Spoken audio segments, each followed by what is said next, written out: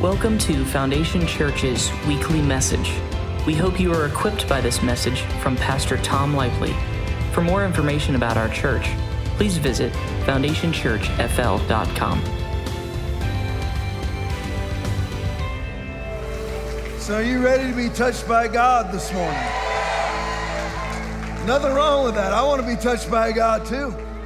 Just stretch out your hands. Lord, we receive out of the kingdom of heaven today. We receive you, Holy Spirit.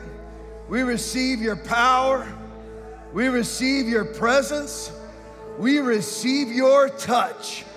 In Jesus' mighty name. Church shouts. Amen. And amen. Be seated. Praise you, Lord, today. Praise you, Lord. Don't get all quiet now. It's about to get ugly.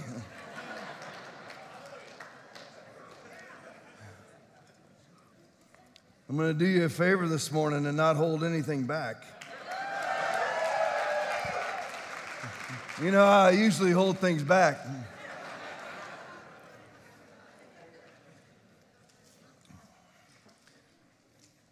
Amen. I want you to know when I give you these updates, I'm not doing this so that you hang your head. I'm doing this out of the second chapter of the book of Thessalonians. You and I are the restraining. That's not a position where you walk around like this.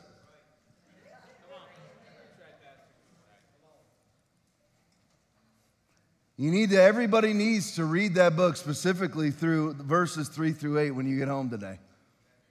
Now you know what is restraining. Now you know what is restraining, that he may be revealed in his own time. For the mystery of lawlessness is already at work. Only he who now restrains will do so until he is raptured, until he is taken out of the way. And then the lawless one will be revealed. Then the lawless one will be revealed, whom the Lord will consume with the breath of his mouth. Everybody that you see that you think is winning is going to lose. And listen, lose big. Lose big. Whom the Lord will consume with the breath of his mouth and destroy with the brightness of his coming. Let no one deceive you by any means, for that day will not come unless the falling away comes first and the man of sin is revealed, the son of perdition. I could put them out of order. That was 2 Thessalonians chapter 2, 3, and 4 last, and then 4 through 8 first. I'm getting texts from Pastor Rodney right now. I don't know how he does it. He's preaching right at this moment.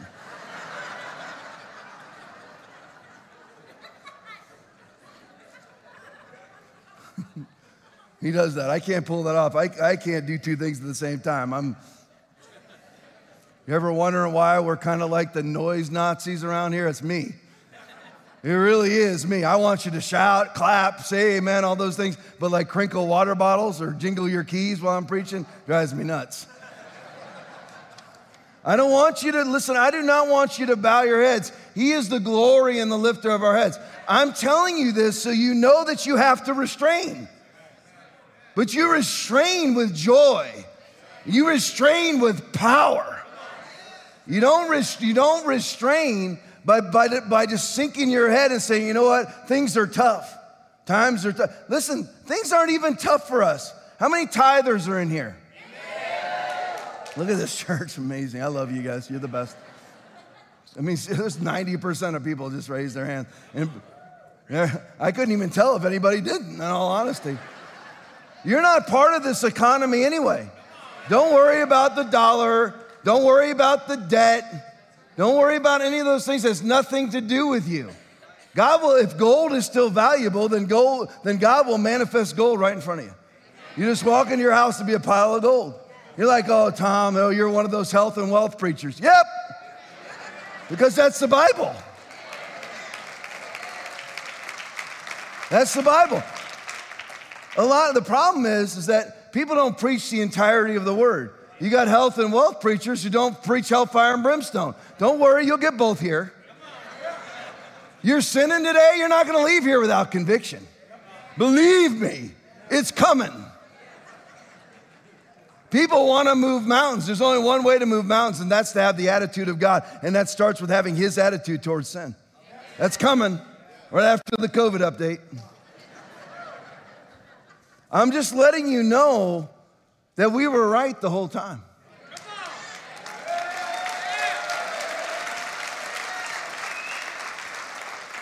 It only took a minute. If you're a pudgy preacher that pushed a police car around for 25 years, and you just took 10, 12, 15 minutes and actually studied out what was going on, you would have never, ever locked your church down. You would have never strapped a mask on your face, and you certainly never would have vaccinated. A lot of people think that I'm against the vaccinated. I'm not against the vaccinated, I'm against the vaccine. And here's the thing, if you want anybody who's vaccinated wants you healed. And you probably need to be. That's not to scare you. That's to save your life. I remember working crashes out on the interstate. It's the worst place on the planet. There's cops in here. To work is the interstate. Nobody sees you coming. Nobody sees you from however far away it is, no matter how big your blue lights are on. Nobody sees it, especially in the rain. You're out there. If you work in a crash in the rain out on I-75, ask any cop that's in here what's going to happen next. The second crash, and then the third crash. You're never leaving. You'll be there all night. Because no matter how big the blue lights are on, nobody sees you. They can, they're just not paying attention. It's like, it's wet. It's wet. You don't want to approach a vehicle that's not moving at 90. Because then when you slam your brakes on, the rear end of your car does what? And you're crash number 2. What I'm telling you now is the blue lights. I'm giving you the blue lights. It's not for you to hang your head. It's so that you're alert. So that you take the appropriate action in joy, in victory, in power. Nothing else. Not ominous music. Too many of you watched all those movies. The Christian movies always have ominous music. They're either weak, watered down, mumbo jumbo, or ominous music. Oh, the day of the Lord, thou cometh.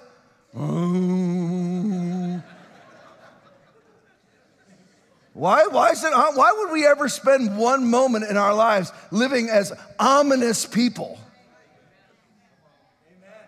What is your strength? Nehemiah 8:10. What is your strength? The joy of the Lord is your strength. A lot of you, I don't know, when am I ever going to get to the message? A lot of you believe that your affliction is a blessing. You do. You bring it into the room. You're like, I can relate to depressed people because I'm depressed. I can relate to divorced people because I'm divorced. I can relate to all the women who have horrible husbands because I have a horrible husband. I can relate to all the Christians who never smile because I'm a spirit-filled believer who never smiles. Even I couldn't pull that one off. All the days of the afflicted are evil, but he that has a merry heart has a continual feast. A merry heart doeth good like medicine, but a broken spirit drieth the bones. That's Proverbs 15:15, Proverbs 17:22. Memorize those verses. Those of you who minister through affliction. Notice how nobody's getting saved? You're just bringing people into your affliction ranch, into your goat rodeo. Nobody wants what you have except for the other depressed Christians. No lost persons being won into affliction. Who would want that? Amen. All the days of the afflicted are evil. Stop being afflicted. There's a very big difference between being victimized and being a victim. If you get victimized, you know what? Tie it off. Leave it in the past. Brethren, I count not myself to have apprehended. But this one thing I do, forgetting those things which are behind and reaching forth, no, they're too big. The scriptures say, unless it's too big, you don't know the tragedies that I've been through. Listen, I'm looking around this room and I know people in here. I still know a lot of people in this room personally, or I knew their families personally. And I know what you've been through. And I know it's been brutal, but you got to tie it off and leave in the past. Let go or get dragged. Let it go. No matter how tragic it was, don't be afflicted any longer. It's not doing you any good. It's only doing you harm. Broken spirit dries the bones. It's not that I don't see. You may think, my wife tells me this, you may think that I don't care because of my style of preaching. Nobody cares more than me. I'm telling you, I care about you. I care so much about you that I'll risk my relationship with you for your betterment. I will tell you the truth out of the Word of God for your benefit, even if it costs me my relationship with you or your attendance to this church. No matter what. My goal, love you, brother. My goal is to not fill this room. I hope it's full. I like it when it's full. I do. I enjoy it when it's full. Is it mildly depressing when it's empty? Yeah. But my goal is to preach the gospel, because the gospel is the almost too good to be true news. I want that for you. When I tell you to drop affliction, that's for you, not for me. When I tell you to tithe, that's for you, not for me. Amen. More Canadians died in the first quarter of 2022 than any quarter in 10 years. No, that's impossible, because the first quarter of 2020 was the epicenter of the pandemic. How is it possible? How are more people dying now? You need to, if you go to accurate sites, which would exclude all mainstream media, and track these two words, excess deaths. Because that's what's happening now. If you're wondering why Rochelle Walensky, the head of the CDC, why Deborah Birx, Trump's task force leader in COVID response, why they're all backtracking now, why is it that Moderna's suing Pfizer right now? Why are they all backtracking? Because, listen now, if you follow me, you've already seen this. They can't hide the bodies much longer. You can't. You just can't hide them much longer. When you have more deaths in the first quarter of 2022 than any quarter in 10 years, and that's not counting the second quarter, because remember, at this time last year, most people were still unvaccinated. This is only the beginning. The biggest plague in human history has been unleashed upon mankind. And we in the church should care. And I want anybody watching, there's usually between 200 and 300 people watching us live. I want you to know that we care, and even if you're vaccinated, we're not against you. We want you healed. That's it. The Holy Ghost will barely let me get through a podcast without having people lay their hands on the screen and pray over them and to have that. I call it leeching, may not be the most scriptural or spiritual sounding thing. Leech that vaccine out of their body and all damage is healed. I care about people. I want people to live. The number one cause of death in Alberta, Canada is unknown. Seriously, that's number one cause of death. Quote, unquote, unknown. That has never happened before in human history. Ever. Number one cause of death. There has been a 542% increase in excess deaths amongst those 0 to 14 in Europe. They can't hide it any longer. That's why they're all backtracking. Sue Pfizer. That's what they're doing. Moderna, who's partners with the NIH.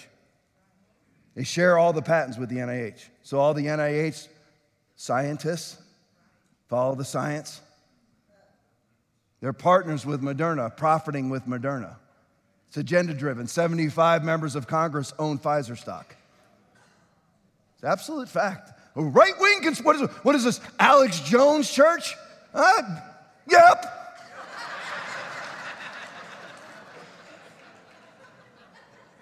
There'll be a whole lot more Bible coming in a minute. Alex Jones is a backslidden Baptist, just so you know. Rodney Howard-Browne and him are like this. Seriously. Rodney Howard-Browne hosted his show and did an altar call. The man can't go anywhere without doing an altar call. But Alex Jones asked him to do the altar call. Listen, are you claiming that everything that Alex Jones has done is right? No. I'm just telling you what the truth is. I don't care about the political consequences. I just tell you what's true. What's true is true. It's not, it's not. And there's been a 542% increase in excess deaths amongst those 0 to 14 in Europe. 542%. 7,000 extra deaths per month in the UK right now over what they usually average. It's a fact, absolute fact. Why is it that they stop releasing their COVID hospitalization and death rates among the vaccinated? Why did they stop releasing that out of the UK, Canada? And then the US did that long before any of them.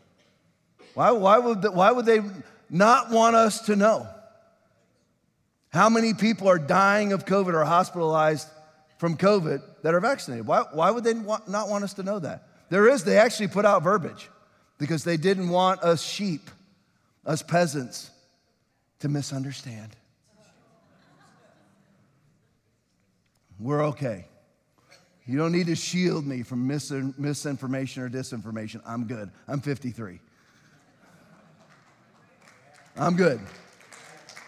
Listen, if you're dumb enough to believe some of those things that people put out, then you're dumb enough to believe those things. So, listen, some of you, the things that you believed over the last couple years, just because somebody put it out there, the conspiracies, the QAnon, all that stuff, I'm telling you. And then it never happens, but man, you are fervent and you stick with it anyway. What are you, a Mormon? You a Jehovah's Witness? One prophecy after another never happens, so they just change their Bible? It's a fact. This summer, there was 10,000 non-COVID related excess deaths in Europe in 1 week. It's all facts. 100% facts. But don't worry, because France is recruiting 3,000 green police. As we add on 87,000 IRS employees and agents, which by the way is green police. It's all about subjection. It's all about submission. All you ever have to do, if you follow me around, I preach the gospel, right? You preach the gospel, right? If you follow me around, you will see me obey the gospel. Because I really fear God. People oftentimes are like, how do you do this or how do you do that? I'm scared of God. The fear of the Lord is the beginning of being smart. And knowledge of the Holy One is understanding, Proverbs 9:10. So I fear God. So you know that I'm actually legit. All the people that are pushing climate change, not a one of them follows it. They're always talking about you turning down your AC, you getting an electric car, you having a windmill hooked to your house. Of which I say, no, you stop eating beef. Right. Amen. They're a bunch of hypocrites. You don't fly. You don't drive. Well, they prance about the globe. Taylor Swift. God won't let me badmouth pastors, but celebrities, it is open season. I will fillet them up. Taylor Swift flew 127 times this year on her private jet, and she's not even on tour. Where are you going, Taylor? And she's a climate activist. Flying once on a private jet, of which I have no problem with unless you're a hypocrite. Flying once on a private jet is 8,000 times the amount. It's 8,000 times, I don't know the proper verbiage, the carbon footprint of a normal household for a year. And she did it 127 times this year already. And we're only 9 months into the year, 29 months and 15 days to flatten the curve.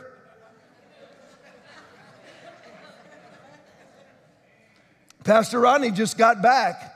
He's doing his 300-city tour, just did some cities in Texas.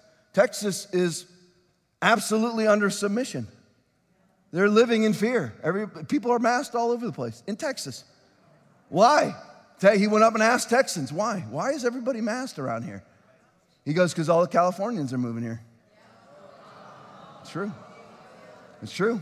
So what's so funny is Californians flee high taxation, high government regulation, and COVID restrictions. They flee all those things and then reinstitute them at the place they move. Because people, listen, you can move all you want. You're taking you with you. For all of you in here that think Tennessee's the answer. You're like, Tom, where do you get that from? And listen, I've tried to buy 5 houses in Tennessee over the last 2 years. I love Tennessee. I just know it's not the answer. I'm not moving. I just want to go up there for Thanksgiving and Christmas. Because I'm tired of getting eaten alive by no-see-ums while I'm hanging my Christmas lights. Sweat pouring off of me. How's that Christmas? It's December 12th. You know, like, come on, man. It should be snow falling.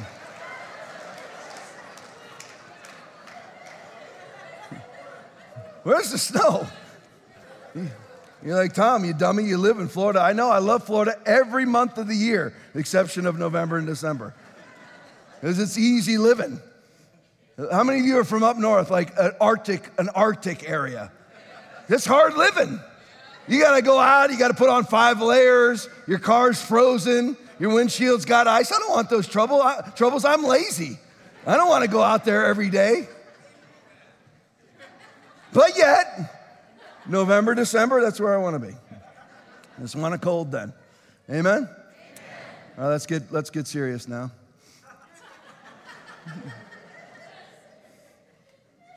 See, the thing about me, the thing about this church is, I'm serious about God's business.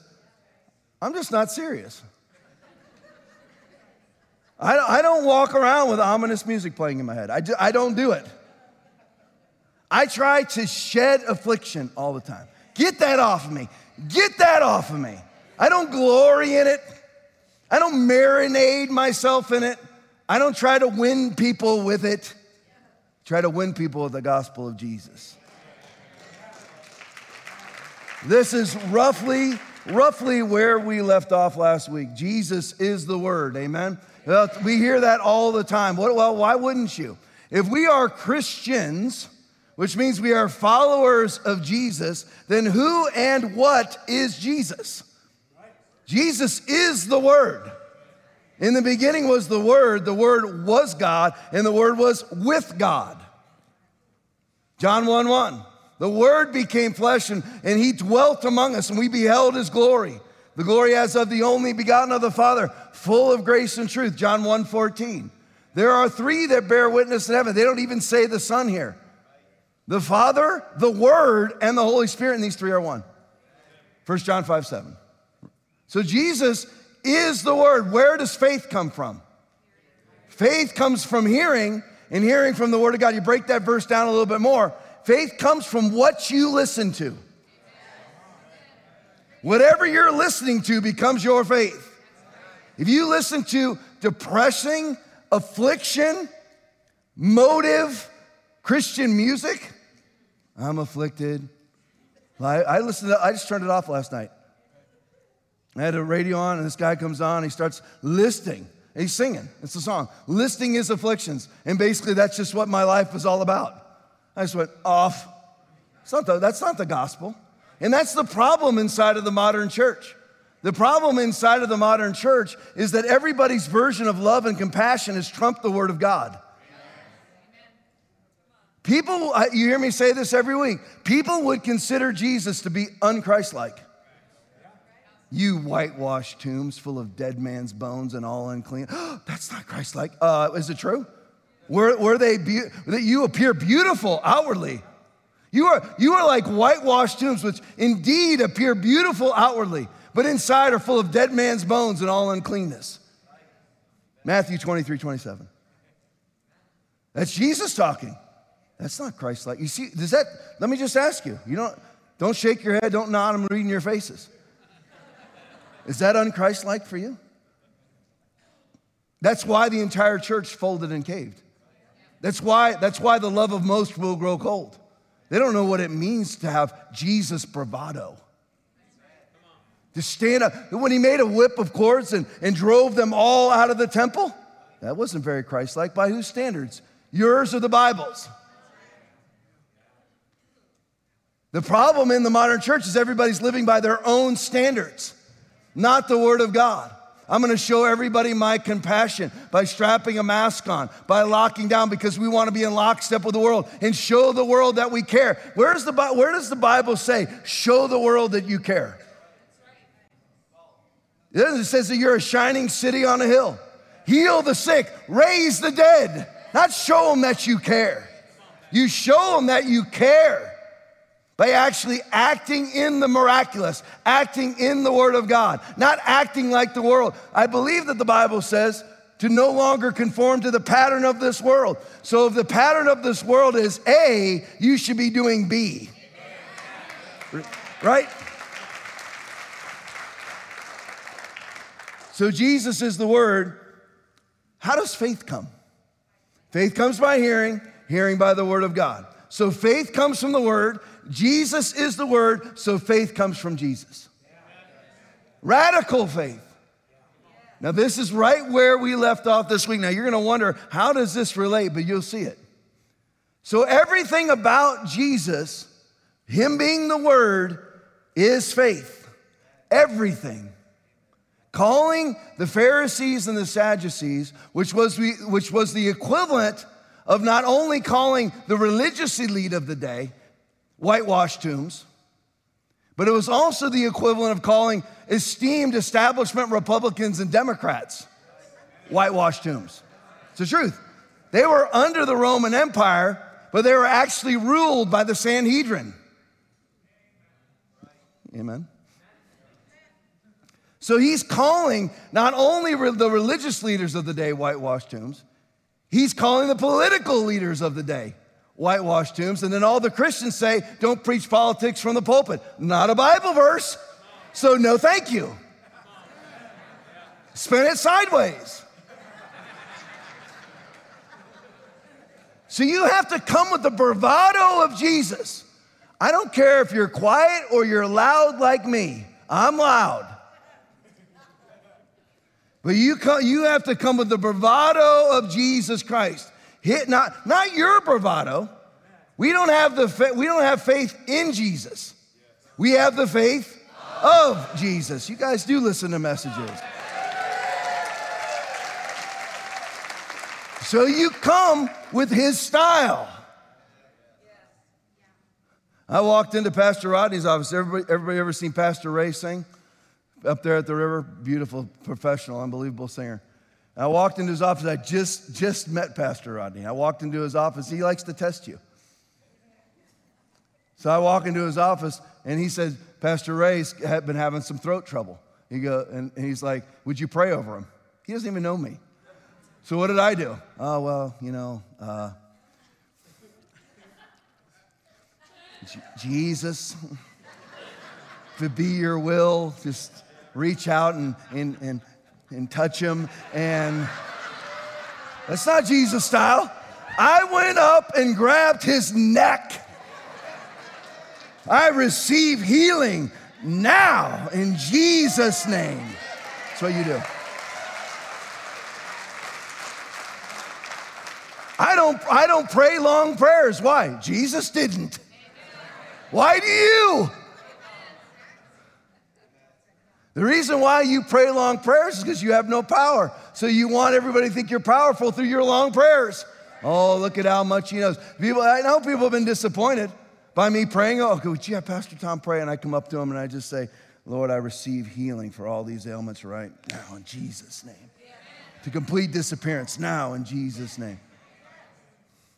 Of course, the prayers that I pray and the prayers that you pray, those of you who stand in faith in accordance to the Word of God, because there's a different kind of faith out there. Real faith is the Word of God. We see way more results than those who pray those long, flowery prayers.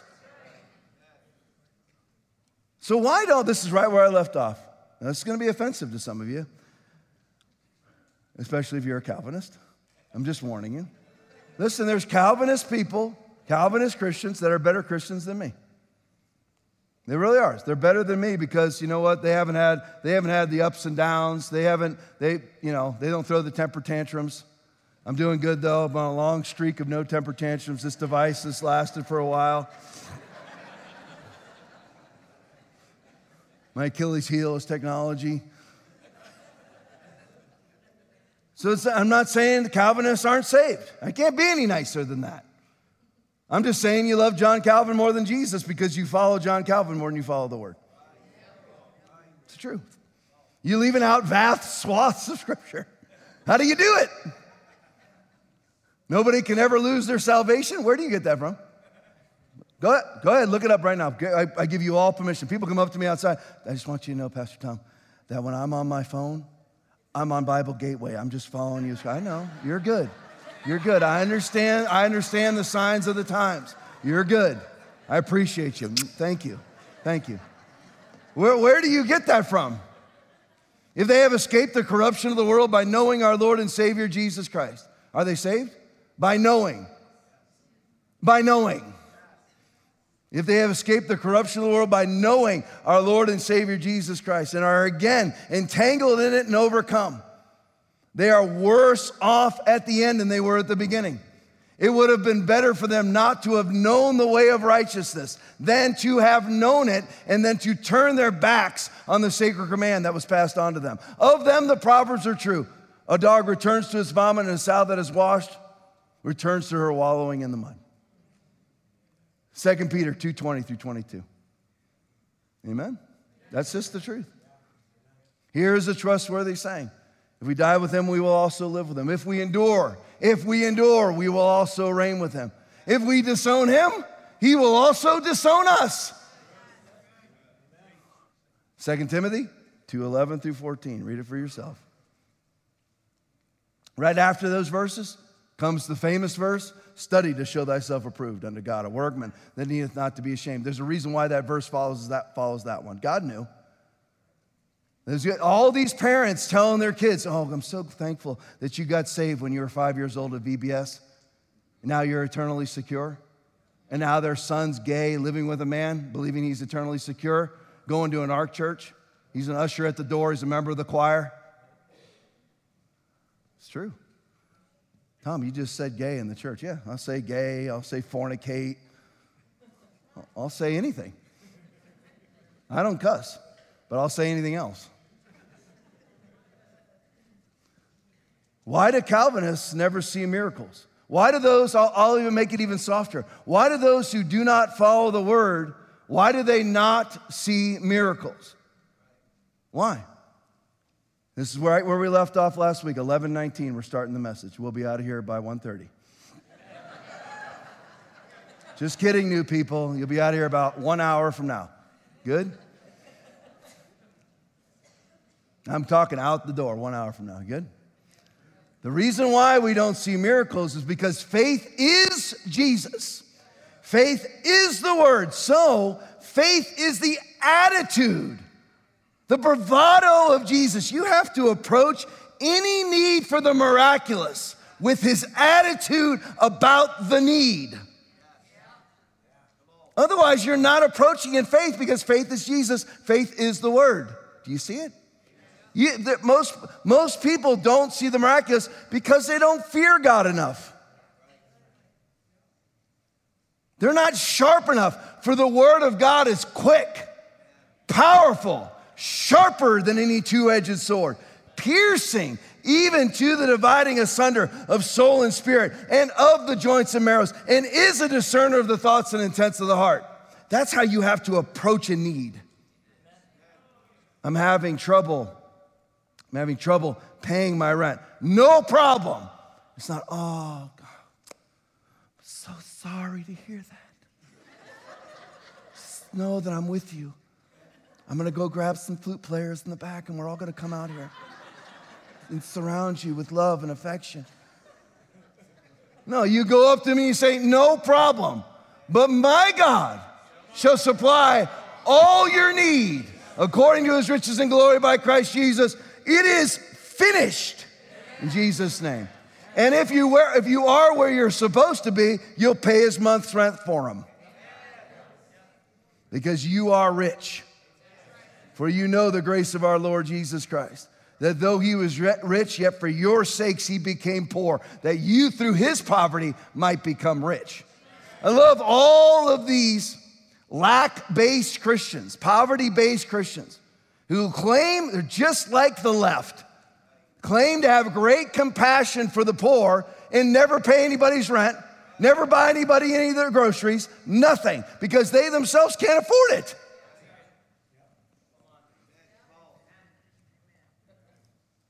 Oh, here he is, health and wealth. Well, that's the Bible. How could the Bible not be about health and wealth when it's called the gospel? The almost too good to be true news. Aren't you glad you're here this morning? Yes. You could be trapped at some soft pedal church right now.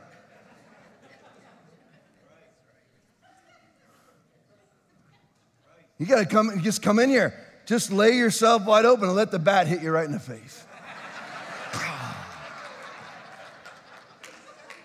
This is just as much for me as it is for you. This pierces my soul just as much as it pierces you. It's just as painful for me. That quick and powerful and sharp-edged sword fillets me wide open just like it does you. You see, they're not sharp enough. When they approach the need, they're not sharp enough. They don't hate enough. You got to go up to cancer and you have to hate it.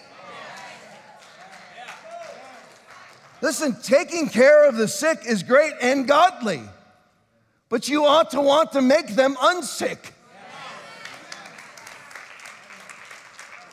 A lot of people like being sick. Yeah, I see. You got that relative, don't you? They love being afflicted. I have bipolar. I've got an ACDC, BCAD. I've got this, and I've got that, and oh, I've got this, and you know, once I turned 40, it all went downhill from there, and oh.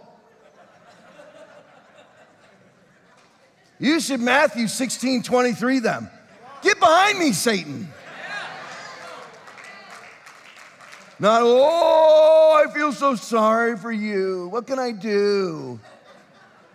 Best thing you can do for them is tell them to shut up. Shut your mouth. Stop talking like that. Nobody talks like that around me, ever, because they know what's coming. No. So I'm going to show you these verses. Now, we've looked at these before, but this is the attitude that you should have about sin as a believer. I'm not talking about the world now. Narrow is the way, few find it.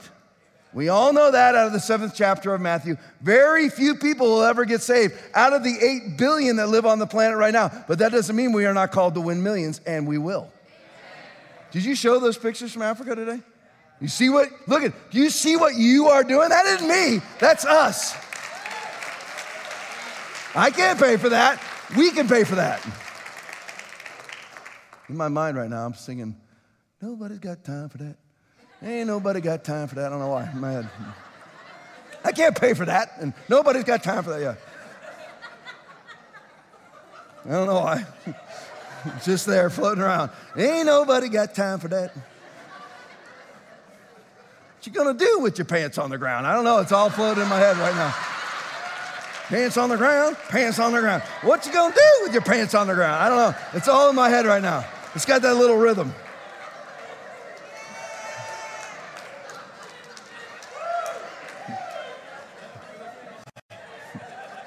It's a beautiful mind, it's a beautiful mind.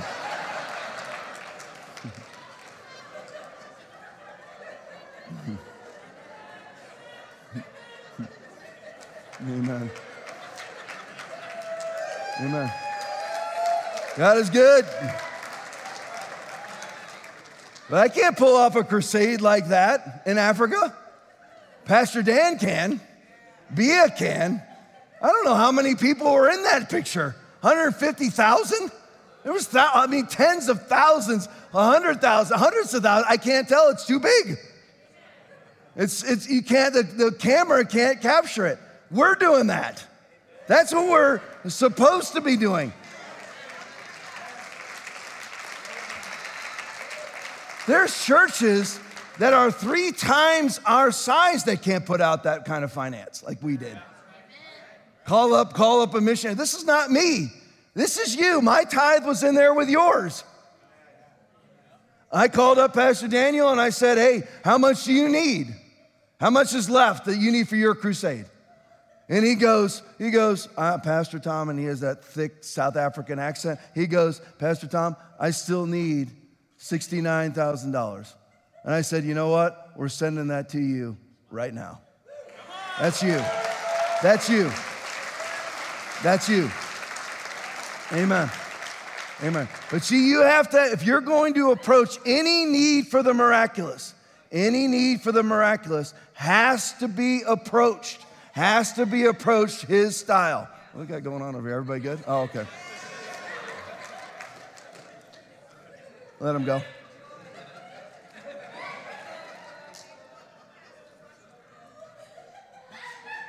It's hard for me to preach hellfire and brimstone with them laughing. Amen.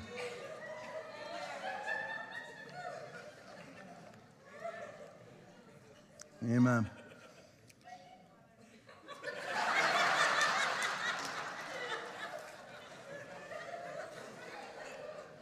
And I will tell you this.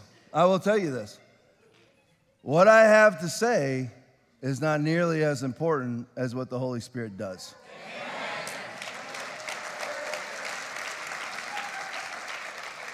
Listen, I can flat out tell you, you're better off being touched by God. Just let God touch you this morning, right where you're at. Let him touch you right where you're at in Jesus' mighty name. Amen? Let him touch you right where you are at.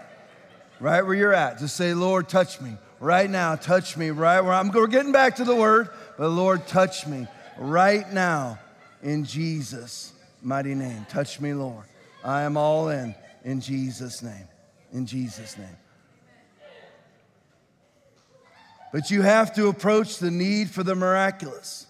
You have to approach the need for the miraculous in his word, in his attitude, with his bravado. Otherwise, you're not operating in faith. If you're not coming with the attitude of the author of faith, you are not coming in faith. You have to come with the hatred. You gotta hate cancer. You have to hate lack like he does. You have to come with that attitude. Now, let me show you in the rudimentary. Now, this is for Christians and sin. Now, Paul says in 1 Corinthians chapter 5, verses 3 and 12, he says, you know what? You judge those inside the church. He doesn't judge the world. He judges those inside the church. A lot of you were taught to never judge. It's not Christ-like to judge. How many of you believe that? Shout amen. No, don't. How many of you believe that it's not judge not, yes, lest thee be judged, right? That's talking about if you're doing the same things. You therefore have no excuse, you who pass judgment on someone else. For at whatever point you judge the other, you are condemning yourself because you yourself do the same things. Romans 2:1. Jesus said, do not judge according to appearance, but judge with righteous judgment. John 7:24. You are called to judge. The spiritual man makes judgments about all things. 1 Corinthians 2:15. So you are called to judge. So inside judgment begins where? Right here. So drop all of what you believe about judgment that's not a Bible verse. Drop it. Right now, drop it. Dropped. I never wanted to tell my daughter, that she shouldn't be dating that guy who's not a believer. Why? What's the Bible say? She's not to be yoked together with unbelievers. If she's an unbeliever, you know what? Then you say, you know what? You can live however you want when you turn 18. Till then, as for me and my house, we will serve the Lord, whether you want to or not. And if you don't want to, when you turn 18, so long. And by the way, you own nothing because I own everything you have. So take your clothes and good luck out there. You need about 10 grand to move into anything now. Up front. I'm talking about renting a 1-bedroom apartment. So how do we approach sin inside the body of Christ? If you want to see the miraculous, then you have to have the attitude and the bravado. And it starts with how you deal with sin. You have to hate sin. Listen, parents, look at me. All you guys, everybody who's a parent, look at me. You need to hate when your child sins. You need to hate when your child is disobedient to you. Not accommodate it. Oh, I understand. He's having a hard day today. He's just brilliant. That's why. You know how many times I've heard that? Law enforcement, 25 years. Pastoring this church, 17 years. You know how many times I've heard parents of unruly kids tell me, he's just that way because he's brilliant. I'll beat that IQ right out of his rear end. Sign a waiver. Sign a waiver, give him to me for a week.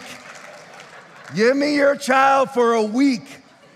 He won't hit his mom in the face anymore, which I've seen happen here. I'm talking about little babies, like 2-year-olds. No, flailing about, hitting their own mother while dad sits there with his thumb up his rear end. Do something.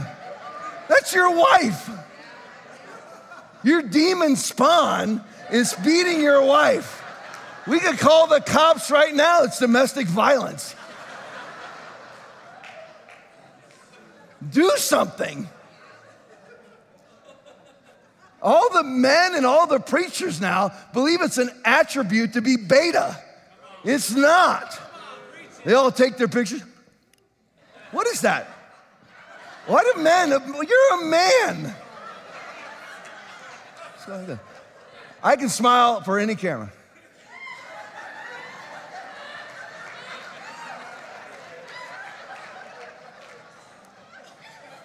Step in there. You know how many times my kids ever hit my wife? 0. They knew. Listen, it cost me my career. I don't care. You ain't hitting my wife. His dad's standing there, the kid's pulling away, the mom's giving all that she has. It's a 3-year-old boy. And dad's just standing, I don't know what's going on. What? Get in there. Those people will never see the miraculous. They don't approach things right. They don't approach with bravado. They don't approach with the attitude of Jesus. They're wimps. They're cowards. You're like, Tom, haven't you ever been a coward in your life? Yeah, I've done cowardly things. I've turned from my cowardice. Everybody has. So have you. Even men, there's men in here that have fought in wars but are scared of their wives. Stealing this from Major Ryan Brown from the sheriff's office. Laying hate down range in Afghanistan and yet won't stand up to their wife. A hard-clad killer, scared to death of their 4-year-old. Yeah, they can snap my neck. I mean, I get it. It doesn't make you brave because you can snap my neck when your 4-year-old's dragging your wife into the parking lot. I don't want anybody to know you have family problems. We all now know. Go fix it.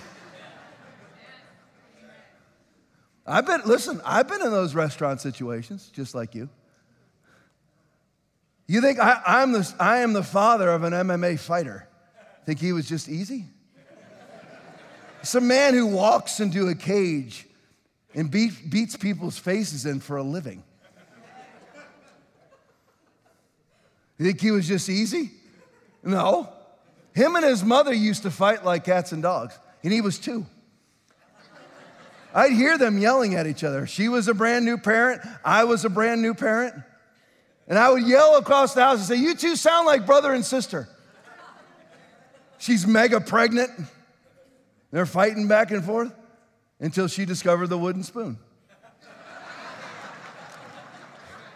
He was never that way around me, ever. Not for a second, he was an angel.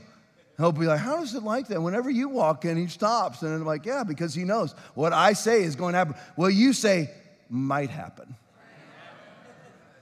And then she changed that. And then what she said would happen. And then it all stopped. Tommy, one time in a hotel room, I'm laying on a bed. He's laying on top of me and bit me right on my left butt cheek.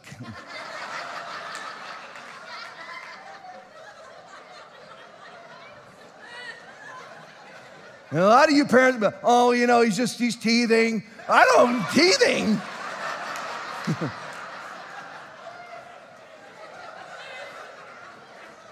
I sprung around, grabbed him up under his armpit. Wham! Oh, wham! You do not bite me. That was the last bite ever. It hurt. I can still feel it on my left cheek right now. That was it. He told me no one time in his life. One time in his life, he told me no. I told him to get in the car. He goes, no. And I sprung at him like a jaguar. Wham, oh, wham. These aren't a lot of you guys, you spank like this, No.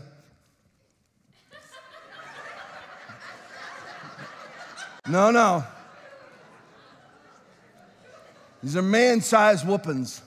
Last time he ever said no. Norma never bothered to ever even try to say no because it was modeled in front of her.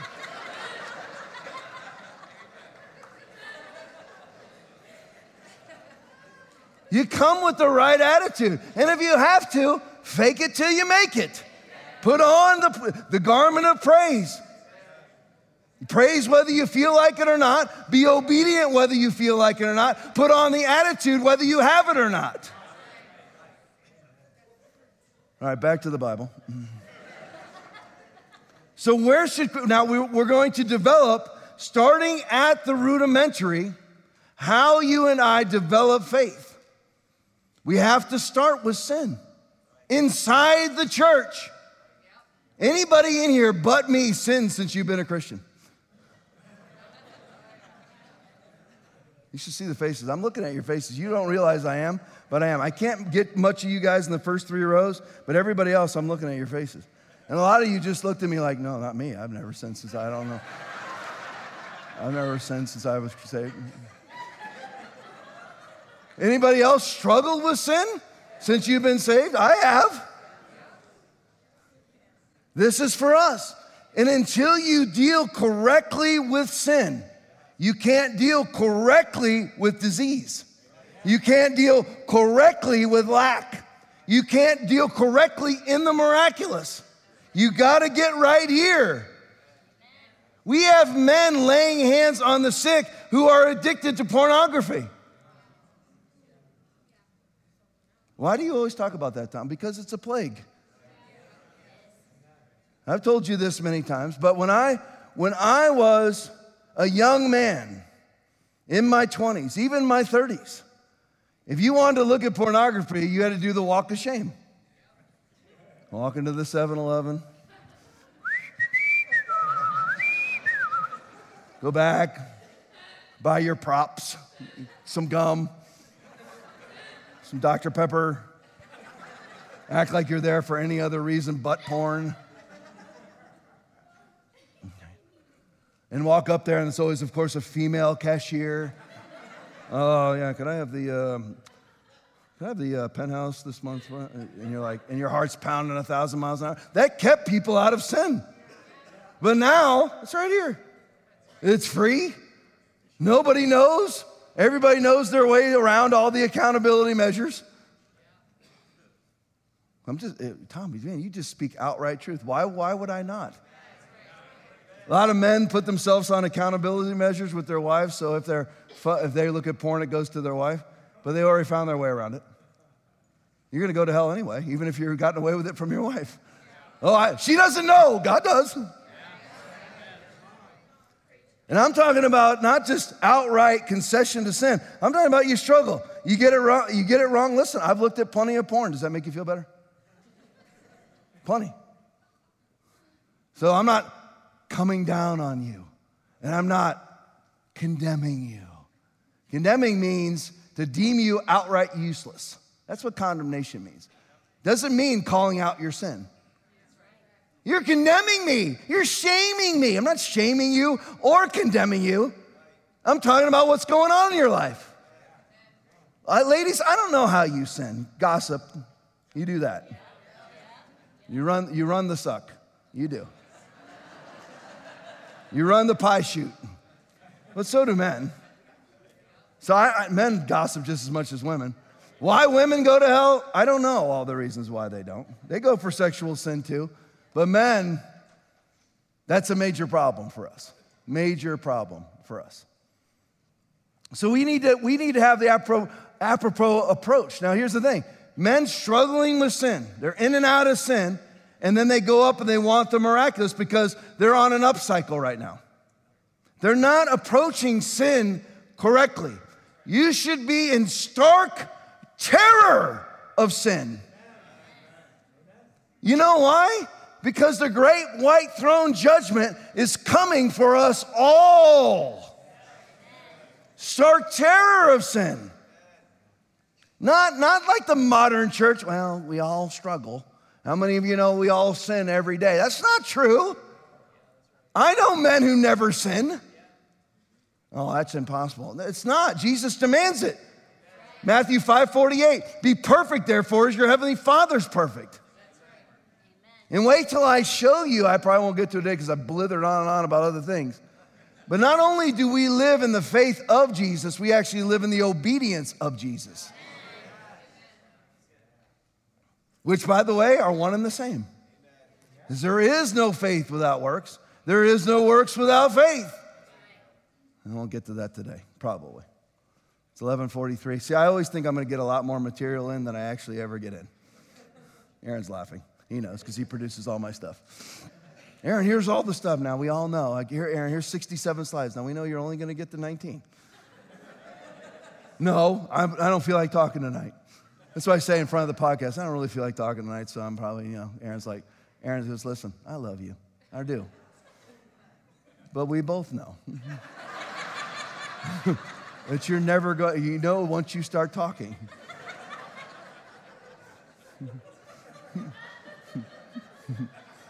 Make sure you hug on Aaron a lot because there's no Tom without Aaron. But how should we approach sin inside the church? Hebrews chapter 6, 4-8. Know these verses. Everybody's scared of them.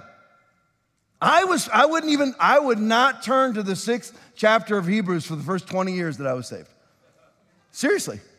Because I was scared of there's no reason to be scared. I'm going to bring you through this, but I want you to be scared of unrepentant sin. Because you will never give sight to the blind until you deal with sin correctly. Not just with you, your attitude about it. You have to have the bravado. If you don't approach one area correctly, you will not approach the other area correctly. You have to hate sin as much as you hate disease. You have to hate disease as much as you hate sin. If you don't hate either one of them, you won't get rid of either one of them. For it is impossible for those who were once enlightened and have tasted the heavenly gift and have become partakers of the Holy Spirit and have tasted the good word of God and the powers of the age to come, if they fall away, to renew them again to repentance, since they crucify again for themselves the Son of God and put him to an open shame. Oh my gosh, all of you are thinking, that's me. No. Are you willing to repent? It's not you. You see it? If you're willing to, this is for people who are not scared of sin. And that's why they never heal the sick. They're not scared of sin. They don't have the appropriate attitude. They don't fear enough. And I'm not talking about worldly fear. I'm talking 2 Corinthians 7:10 fear. The fear of man bringeth a snare, but whoso putteth his trust in the Lord shall be safe. That's Proverbs 29:20. Godly sorrow brings repentance that leads to salvation and leaves no regret. But worldly sorrow brings death. I'm not talking about worldly fear. I'm talking about fear of God. Again, I'll ask you this. How many of you had, not a good dad, how many of you had a great dad? Why was he great? Because there is fear there. I'm not talking about abuse.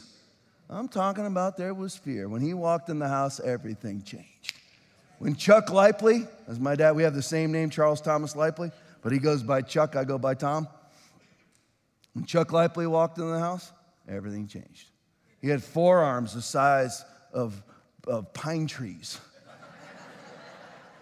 He was 6'1", about 220. Strong as an ox, Vietnam veteran, afraid of nothing. Nothing, afraid of nothing.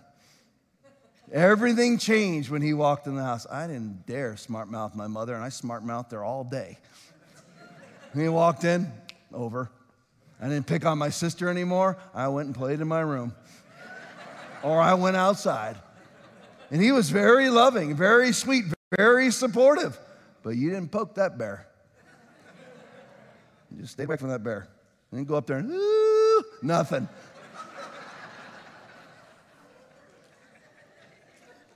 That's how you should be with God. You're struggling with sin, you should be like, you know what? I got to get rid of that today. It's heaven and hell. Oh, I was raised a Calvinist. I don't care. You're going to be judged by a non-Calvinist.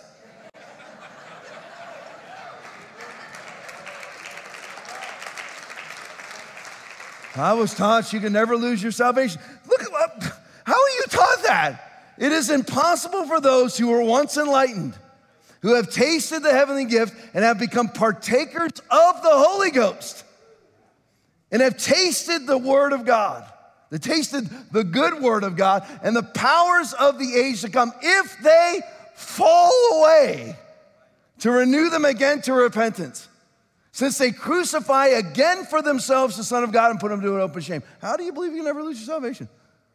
And I have them all memorized.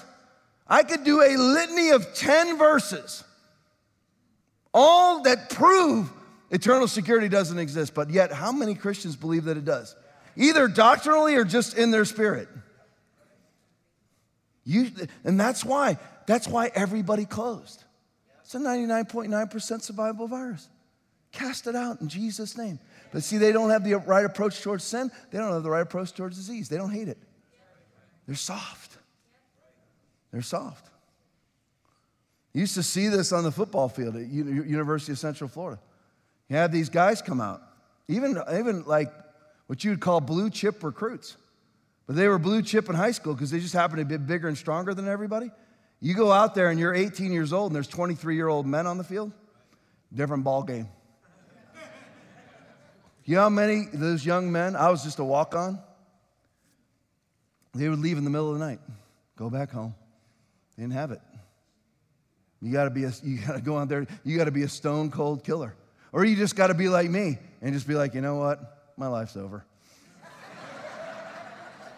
These guys are gonna kill me.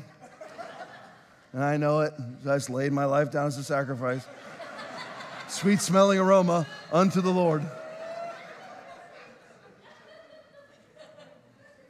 You got to have the right attitude. So this is where it begins. Listen to this. Verse 7. We're in Hebrews chapter 6. For the earth which drinks in the rain that often comes upon it, and bears herbs useful for those by whom it is cultivated, receives blessing from God. But if it bears thorns and briars, it is rejected and near to being cursed, whose end is to be burned. Written to the church at Jerusalem. That's why we don't see the miraculous. We don't have the attitude. We don't have the faith. It starts right here. I hate sin. I hate when I sin. I sin too much. I hate when I sin. And I never marinate in it. I don't sit around in my sin. I don't make excuses for it. As soon as I can, my wife will ask me something, what are you praying right now? Because you'll see me doing this. Because I'm praying. It's not always about sin. It could be anything. If I hear something about that somebody needs healing, I pray right there. Lord, receive healing for them right now in Jesus' name. Right now, receive healing for them in Jesus' name. And if I sin, Lord, I'm sorry, I just lied right there. Just, Lord, if you want me to go, go ahead, cut it off. There you go. Thank you. See, that's the type A. Most people have never said anything. I can't help it yet. But my mind's being renewed. But I pray, I don't ever just marinate in my sin. If I got it wrong, then I'm getting it right now. But a lot of Christians, just sin is not that big a deal to them. It's all part of the process. No, the sin is different than everything else. You sleeping with your boyfriend right now? You're going to hell for it. Look at me. You're going to hell for it. It's Galatians chapter 5, 19 through 21. Fornicators will not inherit the kingdom of God. That's written to the Galatian church. And it actually says at the end of those 3 verses, I warn you now as I've warned you before, that those who live like this will not inherit the kingdom of God. I love you. Is that clear? I love you enough to tell you that I will grab you by your hair and pull you out of the depths.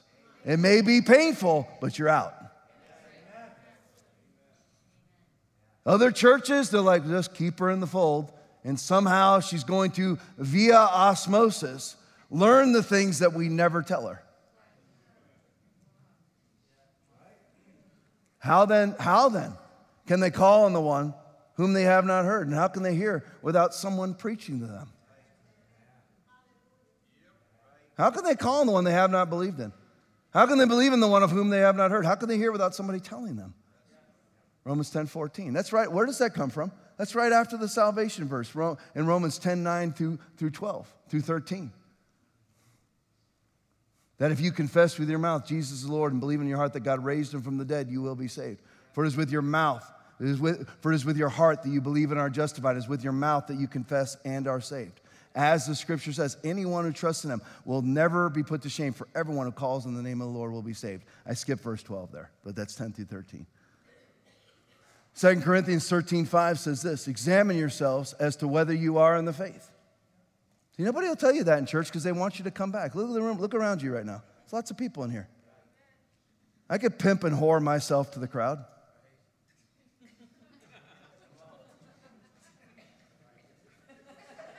It may not be anything that you'd buy. However,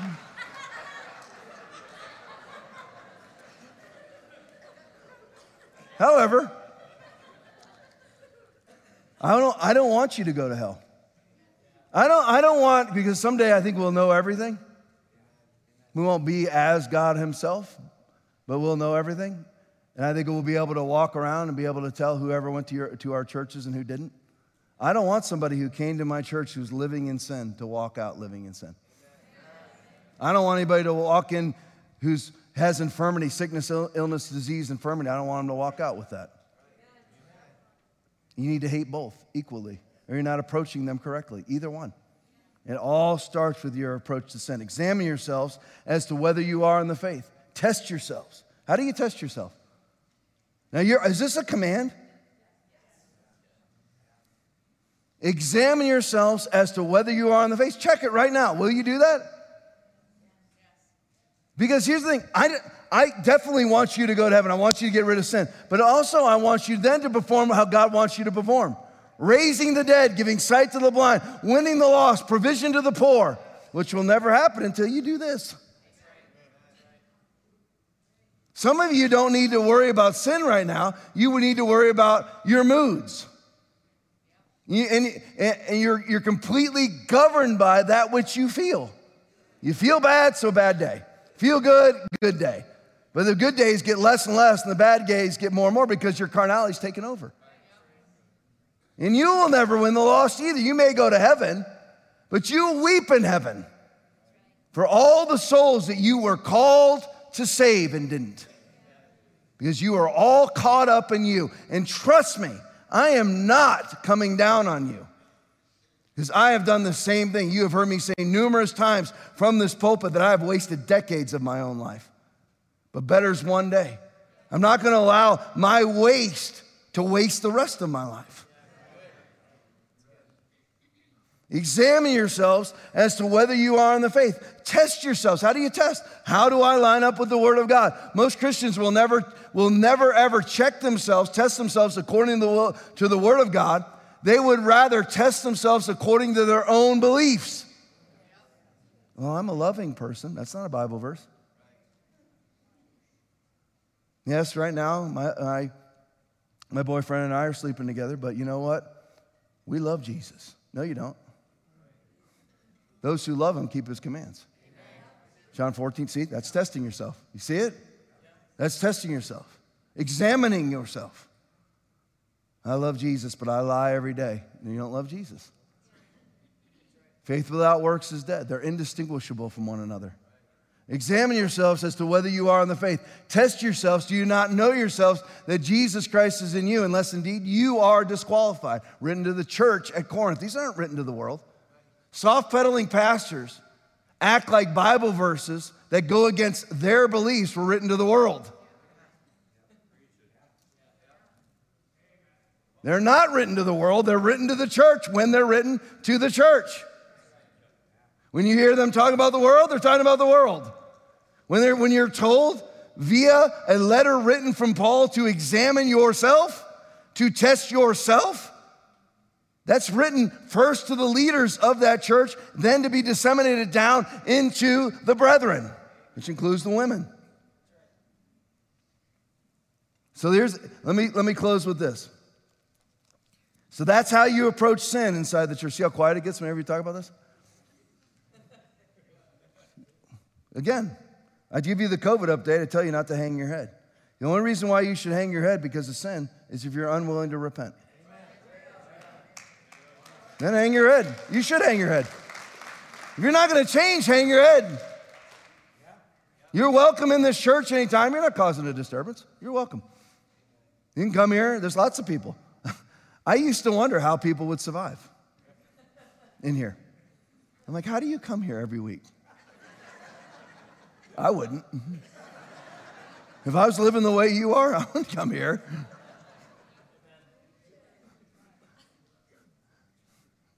If my butt was sagging over a bar stool, I wouldn't come here. But people do. I love you.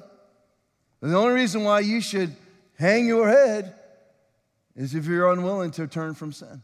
And the only reason why I'm telling you to turn from, well, the two reasons I'm telling you to turn from sin is so that you go to heaven and that you can experience heaven on earth. That's it. That's my motivation. It's not to expose you. I'm not going to ask you to come up here and give a confessional. I'm the only one who needs to do a confessional. I'll tell you stuff. I don't need to. I'll tell you stuff. You don't need to. I'm not telling you to come up and to expose you and say, you know what, this is all my faults and no, just get it right with God. You'll have an opportunity in about 10 minutes. If you don't do these things, if you don't start right here, you'll never see miracles. Now, that doesn't bother most Christians. I got a yeah over here from Naz because she actually wants to see miracles, actually operates in miracles. She does. It's prophetic. So a lot of Christians don't consider miracles to be a part of Christianity. Didn't Jesus use miracles? So if Jesus won the lost via miracles, then why are we winning them with goofy signs on State Road 41?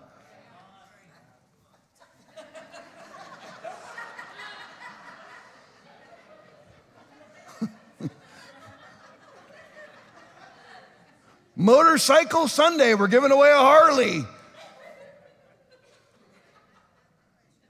Jet Ski Sunday, we're giving away a Wave Runner. Come one, come all. Egg Extravaganza. Having a helicopter fly in with Santa Claus dropping Easter eggs. That's the church.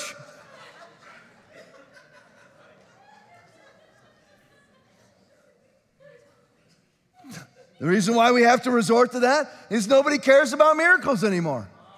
I do. Do you? You don't get things right. I'm not talking, listen, I'm not even talking, well, you know what, I got my sin right. Good, you're going to heaven, right? But you also have to have the right attitude towards sin from now on. You have to have the right attitude toward the need for the miraculous.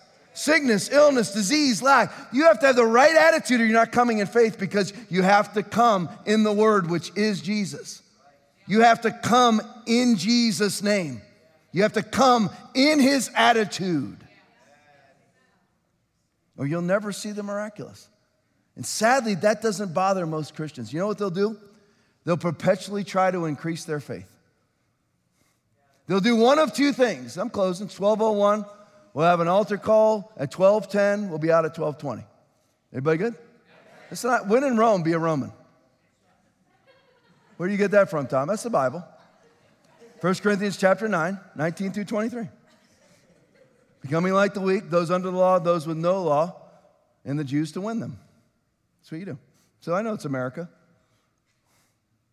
And it's 12:02. And you've been here for an hour and 57 minutes because our church service actually starts at 10:05. So there you go. So I know. Just so you know, I know, because I want you to relax and actually hear it. Not, when are we getting out of here? My butt hurts. Okay. I know. If you're me and you're 240 pounds, which I am, my butt always hurts in every church service. There's all that pressure pushing down on my butt cheeks. I'm like, rotate the legs. Rodney Howard Brown service, I'm 5 hours and 15 minutes in. I'm rotating. So I just want you to be able to relax and know so that we're going to leave very shortly. We're not going to see each other again until next Sunday. So get out of this what God wants you to get out of it. If you don't see miracles, if you don't perform miracles, you will fall into one of two categories or both. And that is, you will perpetually be asking, I don't see the powerful, I don't see the miraculous. Lord, increase my faith. Luke 17, 5 and 6, the apostles came to Jesus, said, increase our faith. Matthew 17 basically came and said the same thing. Jesus always tells them, if you have faith as a mustard seed, you will say to this mulberry tree, you will say to this mountain, be removed and be cast into the sea, and it will be done. Now we all amen that and move no mountains. Because Christianity, for most people, to some degree, is mythology. It's inspirational. It's not supposed to be inspirational. It's supposed to be life application. So you'll be perpetually trying to increase your faith. I just don't have the faith. That's not true. You were given, Romans chapter 12, verse 3, the measure of faith. It cannot be increased. It cannot be decreased. It can only be affected by unbelief. That's it. When you have somebody like Tiger Woods, he was given immense talent. It can only be affected by effort. Will you do it or will you not? That's belief. That's faith. That talent's there. It will never go away. He will always be able to hit a golf ball 315 yards. He has the ability to do that. The only question is, what will he do with the ability? There's not a man in this room that's not capable of bench pressing over 200 pounds. Not one. The only question is, will you ever do it? I'm not saying you should. I'm just using that as an example. Will you do what it takes? Everybody has been given the measure of faith, but it gets affected by unbelief. Life experiences, your own words, the words of others, soft-pedaling preachers, sorrow, attitude affects it. And it's all unbelief. And you'll, instead of dealing with the unbelief, you'll be asking God to increase his perfect gift. How would you ever go to God and say, I need more God? I need more of you, Lord. No, you need less of you. He's already given you all of him. You are in the way. You and I, we are the unbelief. Melt the ice wall. All the river is behind, like pressurized water behind the ice wall. Go up with the pick and start poking holes in it. Boom. It's not any effort except to get rid of the blockade.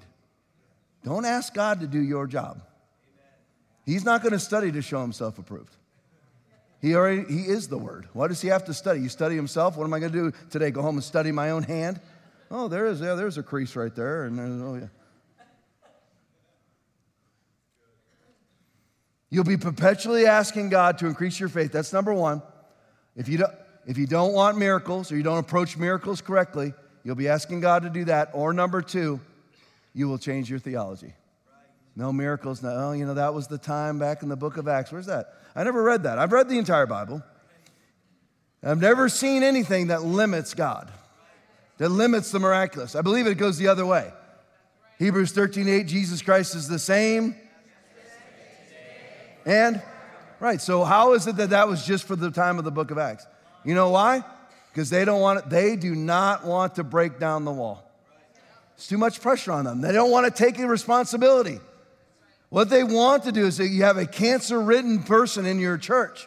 It's very easy to say, we're just going to care for you. It's risky to go up and say, you will be made well.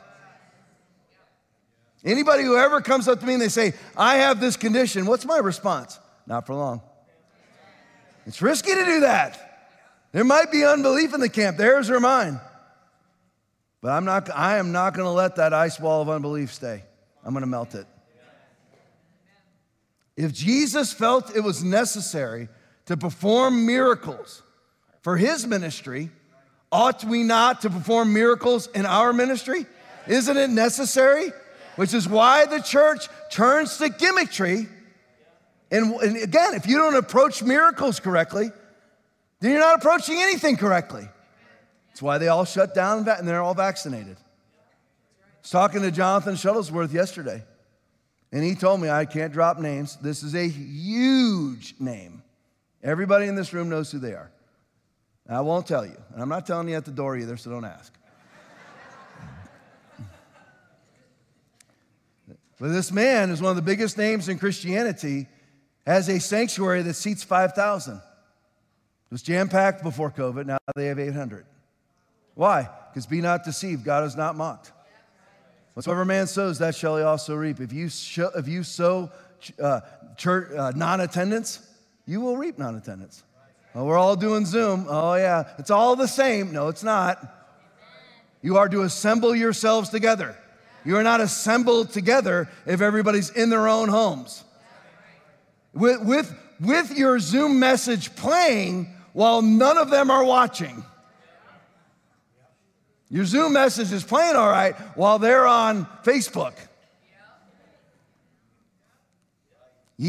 That person sowed that into the ground, and that's what you get back. Understand it. If you're perpetually praying for God to increase your faith, understand that you are praying in fallibility instead of depending on the infallible. Because the infallible says, I can't increase your faith. I've already given you the measure of faith. And if you're asking for an increase of faith, you're actually talking to yourself. You can't increase your faith. There's no way to do it. Amen? That's the way that it is. We have to have the right approach. Worship team, make your way. I'll head towards the end right here. Figuring out the right spot to close. Because everything that I have in here goes on for like 30 minutes each. So I have to find the right spot to close. I'll close right here. This is perfect. How many of you believe that we need the miraculous? If you're going to be the restraining, The restraining is not simply saying no to everything. I'm against vaccines. And listen, no's are just as important as yeses. Yeses are just as important as no's. What happens in the church is just like how they preach about faith and works. They're turning on stuff up here and it throws off this mic. Aaron's fixing it. If you're wondering why I cut it in and out, whenever they have to start turning on instruments, we have a soundboard problem. We have to actually replace we have to send it off to get fixed. So it's a hardware problem, not a software problem. But here's the thing with it. When it comes to miracles, a lot of Christians don't think that it's necessary, but it's absolutely necessary. The reason why they don't think it's necessary, they don't read the Bible. Look at what the Bible says, closing right here, Hebrews chapter 2, 3 and 4. How shall we escape if we neglect so great salvation? Now listen, everyone thinks that's a sinner's prayer. Salvation is everything. Yes, it is your soul. Yes, it is saving you from sin, but it's also saving you from sickness, illness, disease, and lack. He took up our infirmities and carried our diseases. By his stripes you were healed. 1 Peter 2:24, Matthew 8:17. It's everything. How shall we escape if we neglect such a great salvation, which at the first began to be spoken by the Lord and was confirmed unto us by them that heard him, God also bearing them witness both with, you guys are supposed to have that verse up there. I gave you this verse. I know I didn't give you 80% of the verses I used today, but I did give you this one. God also, now how many of you want God to bear you witness? How does he bear you witness? Through your words? Through your beliefs? No, he bears you witness through his Holy Spirit. The Holy Spirit, now he who searches the hearts knows what the mind of the Spirit is because he makes intercession for the saints according to the will of God. God's looking for those who are praying the will of God, which is not ambiguity.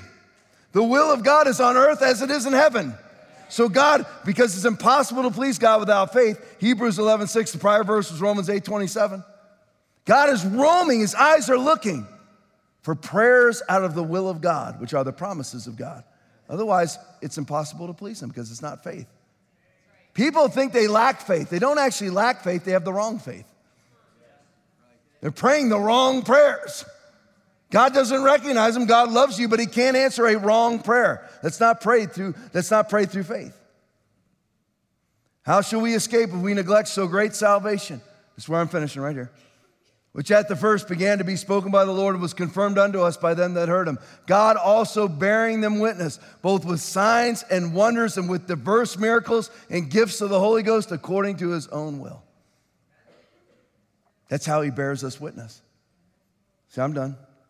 He bears us witness through the miraculous.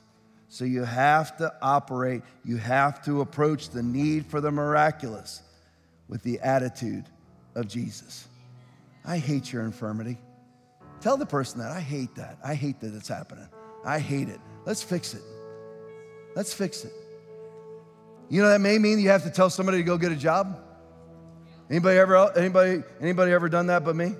I told you, don't come to me for counsel. We're lacking finances right now. I will go down the list. Who's working in the house? See how quiet it is in here? So you guys are afraid to say it. No, listen. But if any provide not for his own, especially those of his own house, he hath denied the faith and is worse than an infidel. I go by the word of God. When it comes to work, Bible. Healing, Bible. Prosperity, Bible. Tithing, Bible. Tithing's Old Testament. No, it's not. You don't know the Bible. Jesus is called a priest in the order of Melchizedek, who was the first tither. Whoops. I'll read it for you if you want it. Not right now.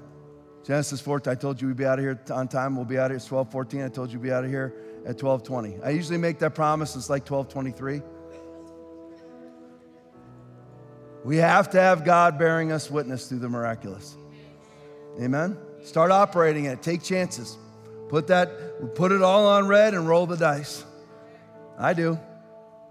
Yeah, but people could end up getting mad at you if it doesn't happen. No, they come up to me, I'll say, why didn't it happen, Tom? I'll say, because somebody's got unbelief in the camp. Period. That's it. Amen? Every head bowed, every eye closed.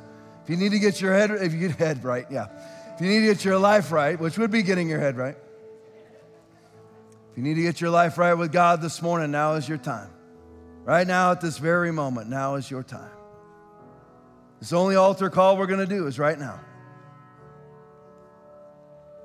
What do you mean get your life right? Very simple.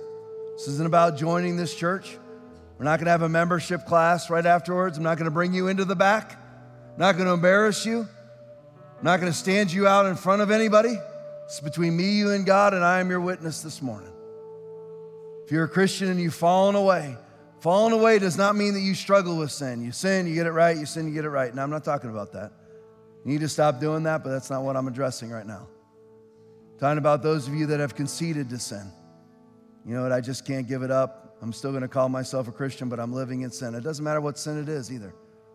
Oh, this church is so sin-based. It should be. Jesus Christ came into the world to save sinners, of whom I am the worst, said Paul, 1 Timothy 1:15.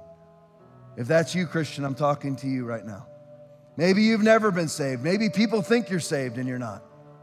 How do you know if you're saved? Did you ever go to God in the name of Jesus and relinquish all of your sin onto Jesus' shoulders, the propitiation for your sin, where you simply go to God and say, forgive me for all of my sins through what Jesus did on the cross, and I turn now from my sin and repentance. It's not joining a church. It's not being a member of a denomination. It's getting your life right with God and having your sin eradicated. Sin will either be blood-bought or it will be burned. One of the two. That's it. Tom, we don't like things that are scary. This is scary as Christ-like sometimes. Sin will be, as far as the east is from the west, so far as he removed our transgressions from us. Psalm 103:12. It'll be removed under the blood of Jesus, or it will be burned. Do not fear those who kill the body, but cannot kill the soul, but rather fear him who is able to destroy both soul and body in hell. Matthew 10:28. That's the way it is. There's no beating about the bush. If you need to get your life right with God, nobody's looking but me. Don't be that jerk that looks around right now. Make sure your eyes are closed. Don't get in the way of the Holy Ghost. Ananias and Sapphira learned the hard way not to do that. If you need to get your life right, stretch your hand up right where you're at. I'm the only one looking. Go ahead. I got you. I'm looking to my left first. Got you. Coming to the middle. Come on, get them up in the middle. Got you. Now I'm coming to my right.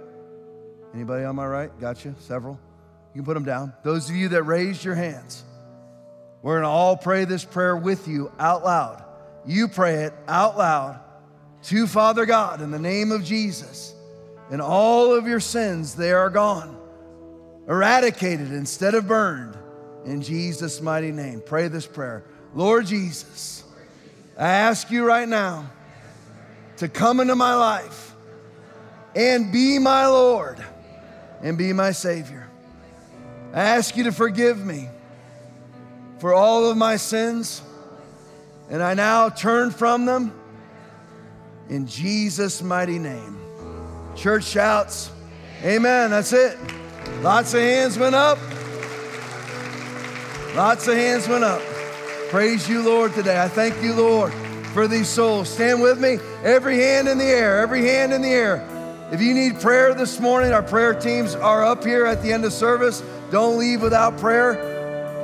Let's pray this now. This may seem religious to you. Don't let it be. I mean this. That's how I live my life, is week by week. Join with me or don't, but pray this prayer. I'm not asking you to repeat this prayer. You got to be, because you guys are so great, you'll do what you're asked to do. But just pray along with me. Lord, we receive out of the kingdom of heaven. We receive healing. We receive restoration. We receive restoration of relationships. We receive walls being broken down. We receive victories that we've never seen before. We receive victory going into areas that we thought was impossible to win. We receive these things this week, and I prophesy over each and every person in this room that this week will be a week of victory and a week of prosperity and a week of healing. In Jesus' mighty name, church shouts, amen. God bless you. Love you. Thank you for listening to Foundation Church's weekly message. We hope that you have been encouraged and empowered. If you would like to partner with us, please visit foundationchurchfl.com and click on Give.